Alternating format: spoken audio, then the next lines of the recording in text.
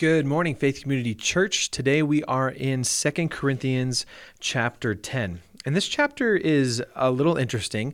Paul is talking about himself, and he's talking about his apostolic authority, talking about the authority that God has given him to reach these churches. And so this is kind of Paul in his letter talking about him writing his letters to the churches. It's kind of interesting. I'm going to read it to you a little bit of this.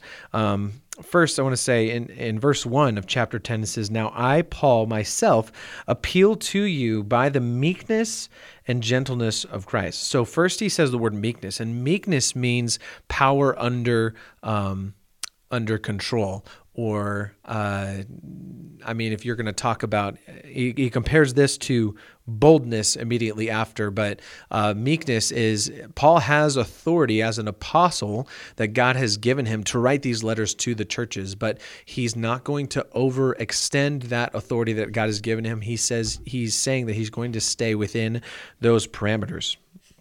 And he says in verse 2, "I beg you that when I am present, I will not need to be bold with a confidence by which I plan to challenge certain people who think we are behaving according to the flesh. For also, although we live in the flesh, we do not wage war according to the flesh." And so Paul talks about the war that we wage is not against flesh and physical things, but it's against spiritual things. And that's why at Faith Community Church, we don't just teach surface issues. We don't just teach don't steal, don't covet, don't sin.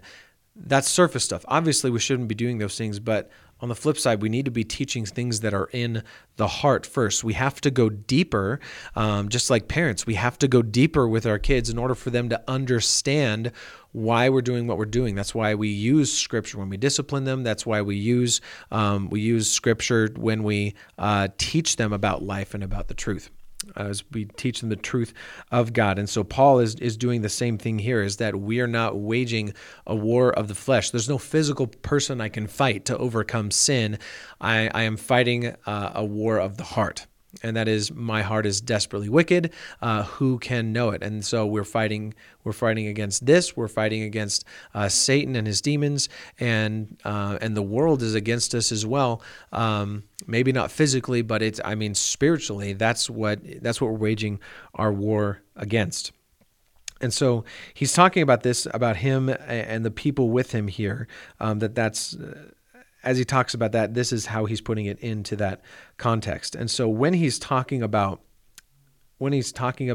him writing his letters, he's talking about his authority and how God has given him this authority. And it seems like some might be questioning that, because he mentions that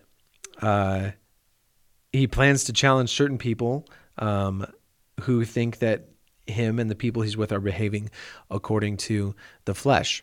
And so in defending that, it can very easily be taken as, I'm Paul, I'm an apostle, and God has appointed me to this, and I'm going to say what I want. That's not what Paul is saying here. In fact, he spends almost this whole chapter here saying that we cannot boast in ourselves, and we can't be compared to people who boast themselves. When you boast in yourself, compare yourself to yourself, and it just amounts to nothing. And he talks about when you boast, you have to boast in the Lord, because anyone who's given authority has only been given that authority by God. Anyone who's been given any gifts, any talents, any successes, that's all been allotted by God. And so Paul explains that in this chapter. And so if you're going to boast in the Lord. That's why when somebody gives you a compliment, when somebody says, wow, that was really great of you, it's so easy for us to immediately go, yeah, I was pretty great. I was pretty cool,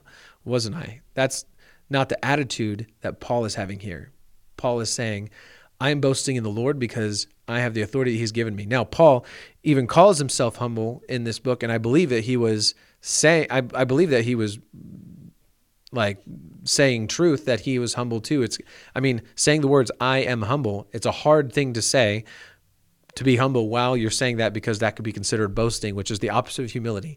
And so that's what Paul spends this whole chapter saying, that I am going to defend my apostolic authority, not because I want to keep it, not because, oh no, I'm going to lose my authority with the churches. It's God has given me this authority, and you're going to respect it, not because I'm Paul and I'm anybody who's great, but because God has given me that authority. And Paul, I mean, it says throughout the New Testament here, Paul is not the greatest speaker in public. I mean, Paul is very meek. He's very, it sounds like he's very quiet, and he's not even the best looking guy, and he has physical ailments. So it's interesting because him boasting in himself wouldn't even make any sense because, compared to your average Joe person who doesn't have physical ailments and might be able to speak in public, sure, you can compare it to them, and they might look like, oh, he would be better at leading us than Paul would. That's not the point, is that God didn't give this average Joe the authority. God gave Paul this authority, and Paul is wearing it well. Paul is saying, I have this authority, and God has appointed me to this, and that's why I'm writing you these letters. That's why I can say these things with boldness, is because God has given it to me.